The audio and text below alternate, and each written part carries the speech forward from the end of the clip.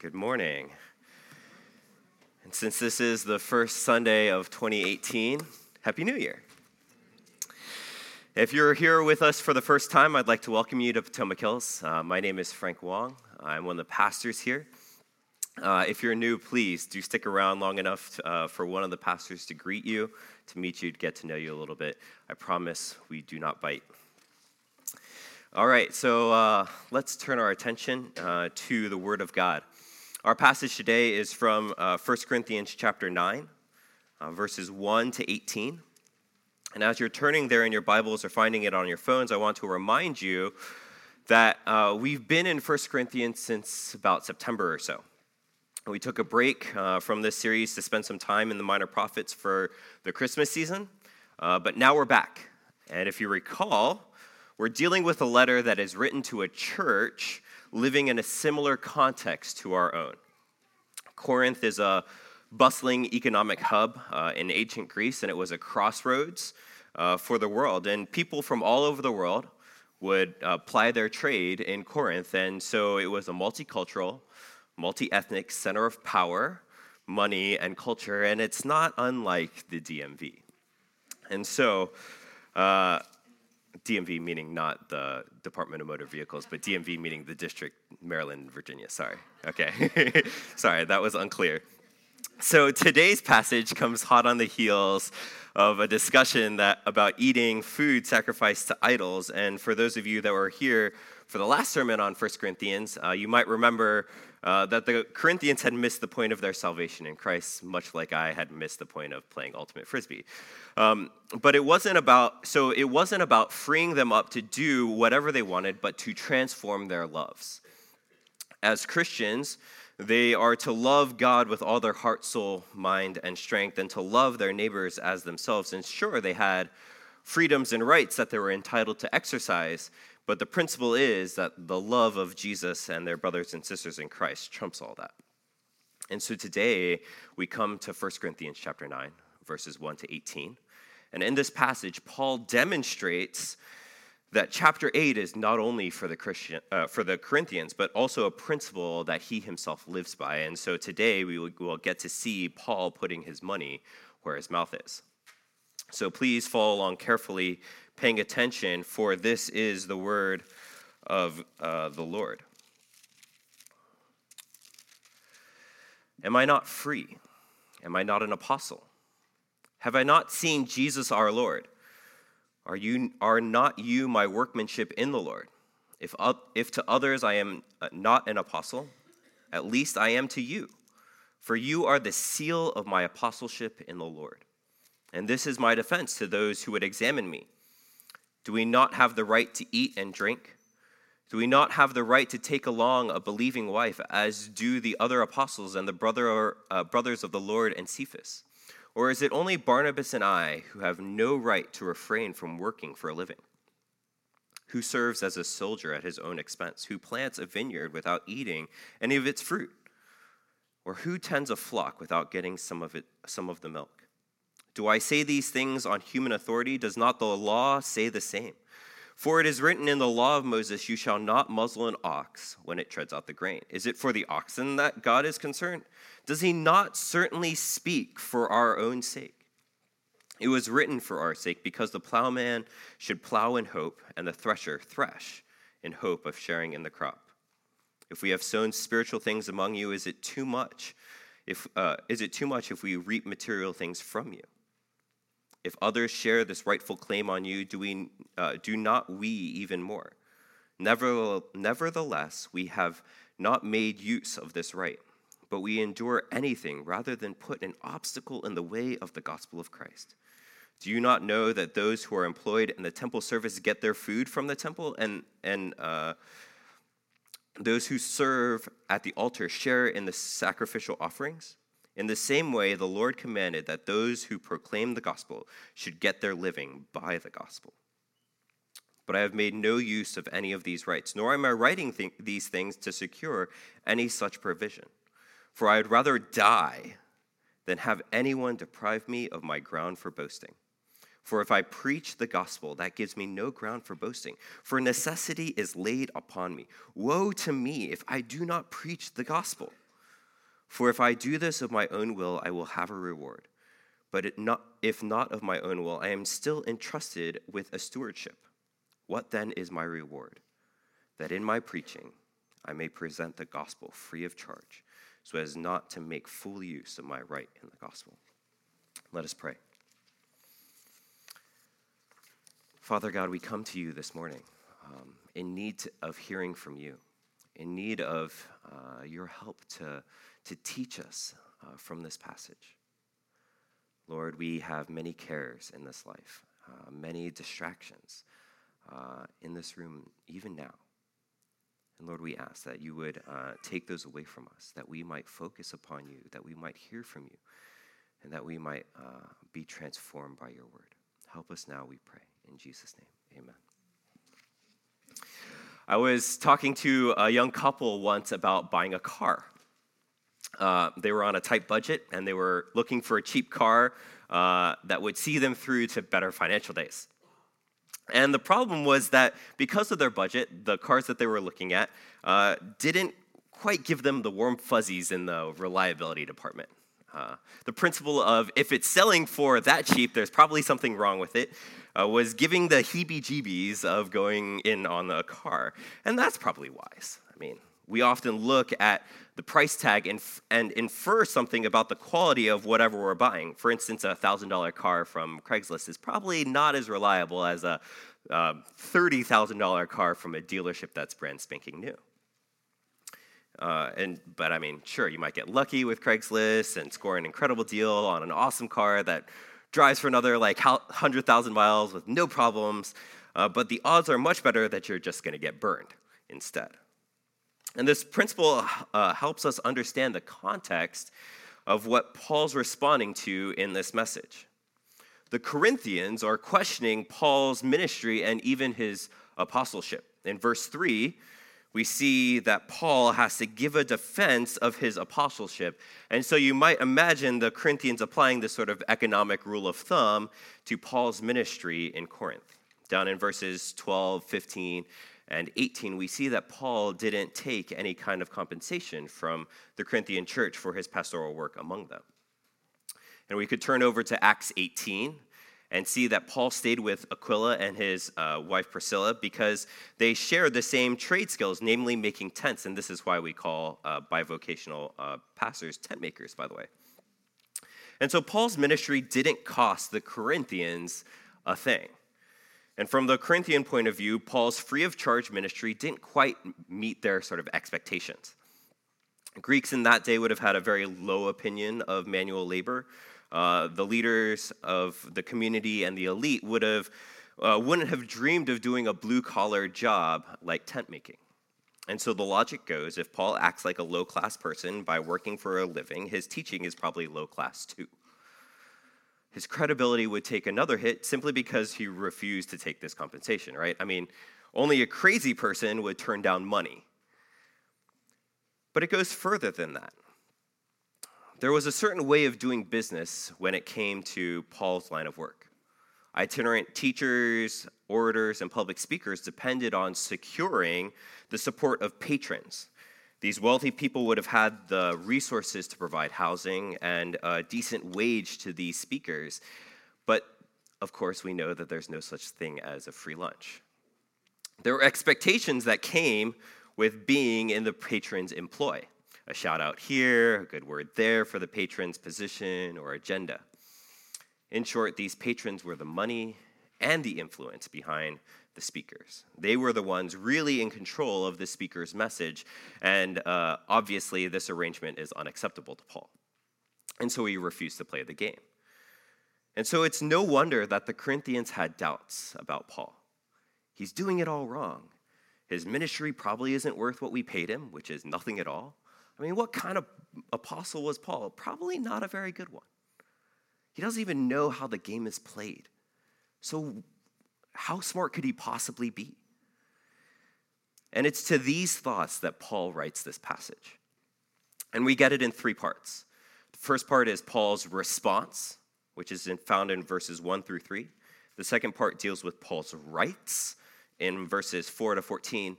And the third part is Paul's renunciation in verses 15 to 18. And for you kids that have no idea what renunciation means, it's basically a word that starts with R that means to give up something, right? So, first, Paul's response, which we find in verses 1 through 3.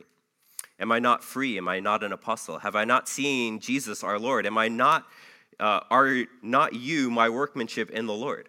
If to others I am not an apostle, at least I am to you. For you are the seal of my apostleship in the Lord. This is my defense to those who would examine me. These verses give us two arguments in Paul's defense. And the first is that he's an apostle and thus has all the authority that comes with being an apostle, and that he has seen Jesus our Lord. But Paul is not one of the 12 disciples that originally spent time with Jesus and wasn't with Jesus throughout Jesus' earthly ministry. And he clearly didn't have the credentials that someone like Peter did. And on top of that, Paul started his life as a persecutor of the church. So what does Paul have going for him? Why should the Corinthians listen to him? Well, he saw the resurrected Lord Jesus. The defining characteristic of apostles is that they are witnesses to Jesus' resurrection. And the Corinthians could scarcely have doubted the fact that Paul had met the Lord Jesus. They would have heard Paul's conversion story over and over and over again in Paul's time with them. Jesus appeared in his resurrection glory to Paul on the road to Damascus, and we can find the account of it in Acts chapter 9. It was then that Paul became a Christian and received his call to be an apostle to the Gentiles. But Paul's conversion story isn't even the most convincing of proofs. It's one of the proofs, but it's not even the most convincing. That would have been the Corinthians themselves. Paul's last rhetorical question, are not you my workmanship in the Lord, points to the great irony of the Corinthian Christians questioning his apostolic authority. The very fact that they are Christians in the first place is proof of the genuineness of his ministry. Remember, Paul founded that church. He's the one that sowed the seeds of faith in them, that Apollos then watered, but that the Lord grew. And so Paul is saying, you want proof that I'm the real thing? Look at the lives that have been changed. That transformation is not something that I could have done. It could have only been done by God through me. And so you are the seal, the proof of my apostleship. And so what is Paul doing? Paul is pointing to the fruit of his ministry as the proof of his faithfulness to the gospel. And we do this all the time. We look at the fruit of our labors to judge the labor itself. For instance, we have a couple of rocket scientists in our midst. And if the rocket that they launch blows up midway through the launch, we can safely say that somebody messed up or something messed up along the way. And since it's the rocket scientist's job to make sure that nothing messes up, at some point along the way, somebody was likely not completely faithful in executing their job completely. And so Paul is saying the same thing. You want to judge my ministry? Fine. Look at the fruit of my labor among you. You guys are all Christians. Obviously, I've been faithful to the gospel. But now that he has responded to whether or not he has genuine spiritual authority, there's still the issue of the money. What is motivating Paul to refuse compensation? Is it the very idea of being paid to preach the gospel, something like, God forbid that I would get paid for preaching? That's just wrong. Well, hopefully not, because, we get paid to be preachers. Or is it something else? And Paul is quick to build the case that it's something else. While Paul is personally unwilling to take money from the Corinthians, he doesn't want them to get the wrong idea. The wrong idea. It is right for them to support their ministers. But Paul wants them to go with him through his decision-making process. And so they need to be on the same page and start in the same place. And so Paul starts with what his rights are. In verses 4 to 14, Paul reminds them of his right to be compensated. Look how quickly he claims his rights in verses 4 to 6. Do we not have the right to eat and drink? Do we not have the right to take along a believing wife, as do the other apostles and the brothers of the Lord and Cephas? Or is it only Barnabas and I who have no right to refrain from working for a living. And so Paul begins by driving home the point that he has the same rights as all the other apostles. Isn't it interesting that he intentionally name drops Cephas? Cephas is Peter in Aramaic. Peter is clearly an apostle. His credentials are unimpeachable. Nobody would dispute that he's an apostle. And how is he treated by the Corinthian church? Well, the Corinthian church wouldn't have thought twice about caring for Peter's needs while he was serving amongst them, and even bearing the extra burden of paying his wife's way as well. The implications here are stark. It'd be like Potomac Hills pulling out the red carpet for Tim Keller, who is a well-known preacher today, and then turning around and telling Dave Silvernail that his ministry isn't worth a hill of beans. It's ridiculous. They're both pastors.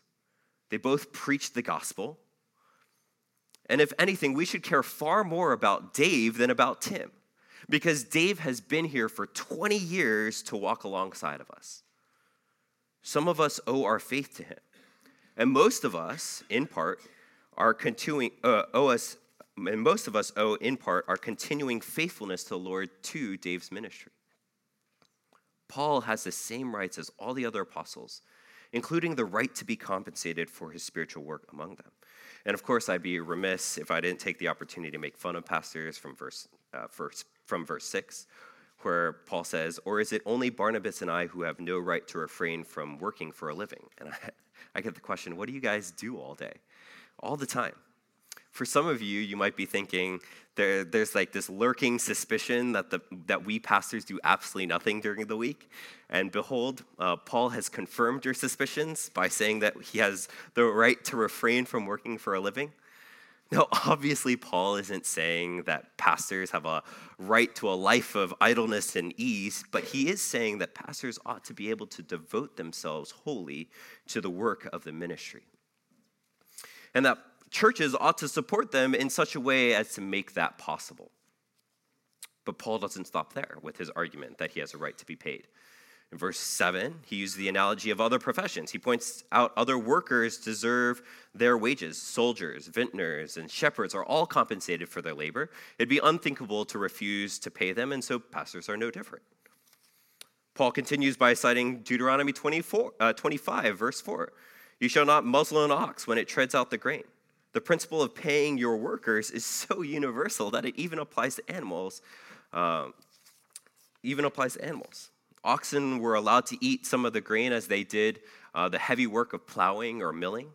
And so Paul says, does he not certainly speak for our sake? It is written for our sake because the plowman should plow in hope and the thresher thresh in hope of sharing the crop. Like oxen who serve their masters, ministers also labor for the church to serve their master, the Lord Jesus.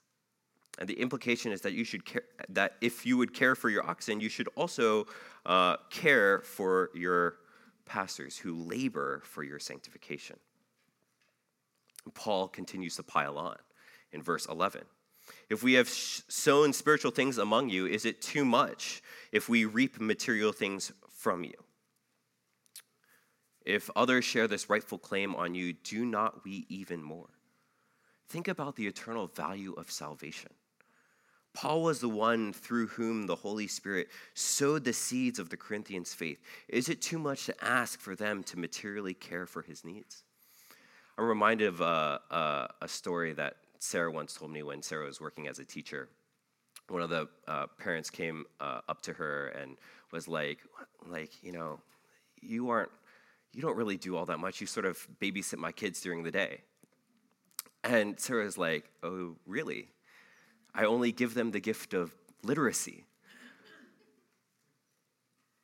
The parent was sort of saying, like, what you do isn't really worth it.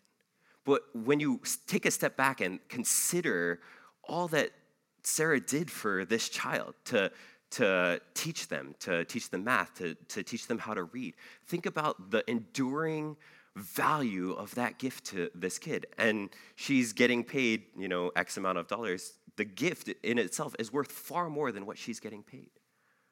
And so the same is true for Paul and for ministers of the word. How much value is your salvation? Is it too much to ask to care for those that sow the seeds of that salvation among you? And if we were to skip down to verse 13, we see that it is a normal practice for those doing religious work. Back in the Old Testament, when the tribes of Israel were receiving portions of the promised land as an inheritance, the tribe of Levi received nothing, for they were to be the priests. And the provision of the tithe, the obligatory compensation for the spiritual work that they were doing, was set up to provide for this Levite's needs. And it all comes to a close in verse 14. In the same way, the Lord commanded that those who proclaim the gospel should get their living by the gospel. That simple principle is what you're giving to. You know, I'll be the first to say that I really dislike talking about money in church. It really makes me uncomfortable. And I'll bet that many of you are either sick and tired of hearing about money or just are just as uncomfortable with it as I am. But here's what we need to understand when we talk about money in the church. It's not about propping up an institution. It's not even for me or for Dave or anything like that. It's about providing for gospel work. It's about keeping missionaries in the field, bringing the gospel to those who have never heard it. It's about caring for your pastors who faithfully preach the gospel to you, both in good times and in the hard. And it's about seeing the banner of Christ advance. And so Paul has both established his ministry, his authority as an apostle, and spent a ton of time insisting about his right to be compensated. But we still haven't figured out why Paul is renouncing his rights. And it's pretty strange. I mean, think about it. Paul is paying a heavy price for renouncing his right to compensation. It's not just the lost wages either. Think about the fact that he has to spend time and energy doing the manual labor of being a tent maker. That could be time spent doing gospel work. He's also getting criticized for doing work that is supposedly beneath him, which is not only personally difficult to take, but also puts the message that he preaches at a disadvantage. So why? There's no earthly reason why Paul would do this, why he would put himself and the gospel at such a disadvantage. Well, we speculated that it was to be sure to avoid being beholden to wealthy patrons, but that's really just speculation. We're sort of reading between the lines here. So what does Paul say about why he renounces his rights? Well, let's look at verses 12 and 15 to 18. Starting midway through verse 12. Nevertheless, we have not made use of this right, but we endure anything rather than put an obstacle in the way of the gospel of Christ. And 15 to 18. But I have made no use of any of these rights, nor am I writing these things to secure any such provision. For I would rather die than have anyone deprive me of my ground for boasting. For if I preach the gospel, that gives me no ground for boasting. For necessity is laid upon me. Woe to me if I do not preach the gospel. For I do this of my own will, I have a reward. But if not of my own will, I am still entrusted with the stewardship. What then is my reward? That in my preaching I may present the gospel free of charge, so as to not make full use of my right in the gospel. So we get two reasons why Paul gave up his right to compensation. The first is more general, and the second is more personal. So first, in verse 12, Paul gave up his right to compensation so that he did not put an obstacle in the way of the gospel. From his perspective, taking payment for his ministry would have been detrimental to, as D.A. Carson puts it, to the integrity of his and the credibility of the gospel. Taking money from the wealthy would have put the gospel message in a subordinate position to the patron's agenda. And it could have also aligned the gospel with the wealthy or the strong, making it undesirable or hard for the weak or the poor to receive it. And so this harkens back to chapter 8, where Paul says that the Corinthians should take care that the right to eat meat sacrificed to idols does not somehow become a stumbling block to the weak. And so Paul views his taking compensation as a potential stumbling block, because his brothers that have weak consciences will be tempted to sin because of the exercise of his freedom. He renounces his rights. Paul is far more concerned about the faith of his brothers and sisters in Christ and the increase of the gospel in their lives than one of his rights, even one so basic as being compensated for his work. Now, what about that second reason? And it comes from that difficult section about grounds for boasting, having a necessity laid upon him, and rewards. And to be honest, I had a really tough time understanding this. And so I really thank the Lord for the ministry of D.A. Carson, who makes things often much more understandable. And so Paul has a unique situation. For the other apostles, they're in some sense volunteers. They were all called by Jesus himself and made decisions to follow him and give up everything to follow Jesus. They traveled with Jesus and had their sort of convictions cemented through the ups and downs of their time with him and through the events of the cross, resurrection, ascension, and Pentecost. But Paul is different. Paul was a persecutor of the faith. He didn't follow Jesus during Jesus' ministry, and he was a part of the establishment that Jesus antagonized so frequently. Paul's salvation and call to ministry come in one wildly intense encounter with the resurrected Jesus on the road to Damascus. It was a revelation that utterly transformed Paul. And so Paul didn't really sign up to do ministry, but was simply captured by the Lord and pressed into service. And so Carson notes that for Paul, preaching the gospel and his salvation come together. They go hand in hand. And so that's why we get this talk about a necessity being laid upon him. Paul can do nothing else but proclaim the gospel. He could no sooner walk away from preaching than walk away from his own salvation. And so this is why he pulls out the Old Testament language of woe is me, which means sort of like he's going to feel an intense agony if he doesn't do X, Y, or Z. And so the calculus works something like this. Preaching in itself is a reward if I get to be involved in the Lord's work in your life. But for Paul, he's simply doing what he's been told. He simply has no say in whether or not he will preach. And so there isn't anything commendable in Paul's eyes or even rewarding about simply preaching. And so this brings us to the last verse. What then is Paul's reward? And here Carson blew my mind. He wrote, quote, if Paul's preaching does not prove his wholehearted voluntary commitment to the task, since he really has no choice in the matter short of walking away from the gospel altogether, how can he show that his heart and soul are in this ministry? What element in his ministry proves that the grace of God has captured his heart and will, and that his actions bring the rewards of God with them? Just this, that in preaching the gospel, I may offer it free of charge, and so not make use of my rights in preaching it. And this is crazy. Paul is so determined to prove to himself, the Lord, and everybody watching that he is wholeheartedly, happily, and voluntarily committed to the preaching of the gospel that he gave up his right to compensation while also burdening himself greatly. It cost him time, it cost him energy, and it cost him the constant misunderstandings that come with him choosing this. And so by doing this, Paul models the freedom in Christ that he has not only to exercise his rights, but also to lay them down. And this is radical. We live in a culture that prides itself in claiming and defending rights. Some people would rather die than give up some of their rights. And here Paul is saying the exact opposite, that he would rather die than not give up this right to work for free. Paul is so hung up on spreading the gospel that he thinks nothing of the personal cost. He will do anything and everything to see the fame of Christ increase. He will do anything to remove the gospel, the obstacles to the gospel.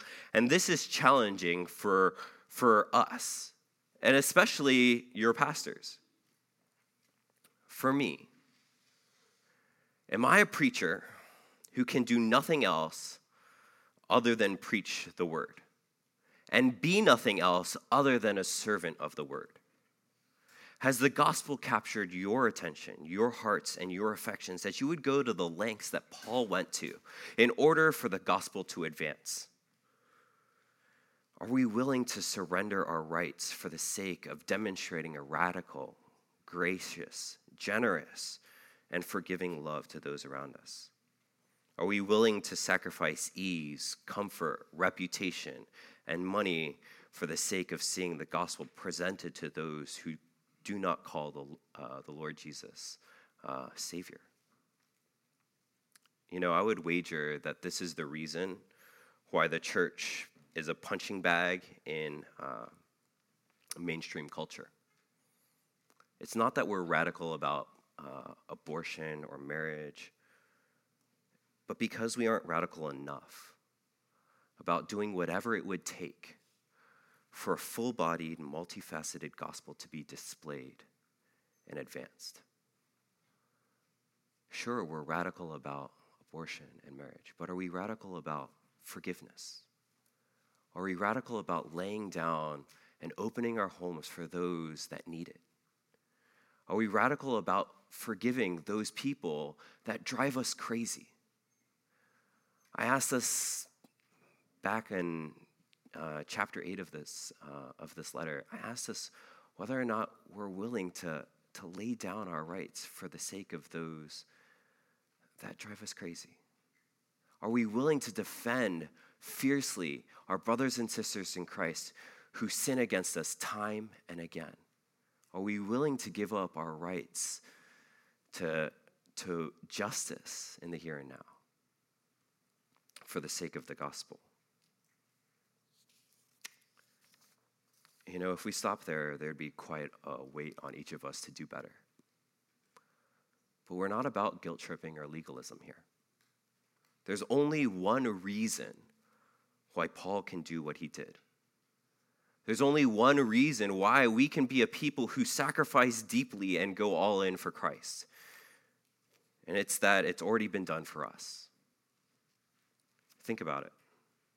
Philippians 2, verses 6-8 say, Christ Jesus, who, though he was in the form of God, did not count equality with God a thing to be grasped, but emptied himself, or you could say, laid down his right to be honored and glorified at all times, by taking the form of a servant, being born in the likeness of men.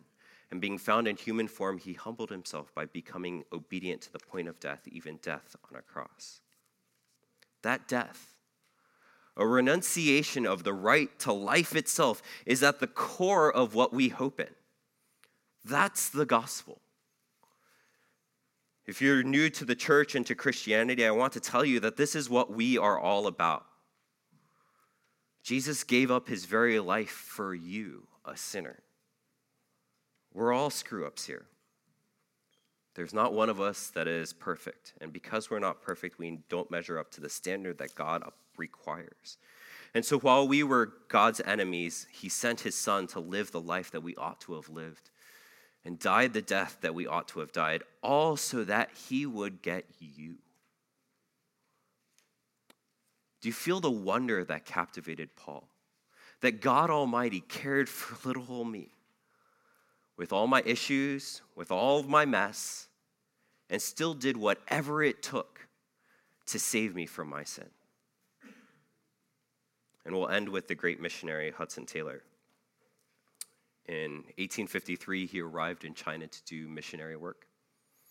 And as an English gentleman, he found that he, a foreigner, brought a foreign message in a foreign way. And so Taylor willingly surrendered his rights to comfort, ease, familiarity, and reputation for the sake of the gospel. He began to eat, dress, and act like a common Chinese person, to the ridicule of both the British and the Chinese. But the gospel advanced as the Chinese began to see that the gospel is not a foreign message, but a message that they needed. He once said, China is not to be won for Christ by quiet, ease-loving men and women. The stamp of men and women we need is such as will put Jesus, China, and souls first and foremost in everything and at every time. Even life itself must be secondary. Over the next 47 years, Taylor would have a massive impact for the gospel, and he would pay a heavy cost. He would suffer a complete and utter mental and physical breakdown in 1900 at the end of 47 years. He would cost him a wife and 4 children. He laid down everything for the gospel. Much of the Chinese church today can trace its roots back to Hudson Taylor and the missions agency that he founded, China Inland Mission. Everything was secondary to the gospel. You know, we read biographies of great men like Hudson Taylor because it reminds us that Hudson Taylor is not all that different from you and me. He's not Paul, who had a unique conversion and call to the gospel ministry. He's a regular person, saved by the same gospel that we're saved by. And so we can all ask the question, what are my rights compared to the gospel? Let's pray.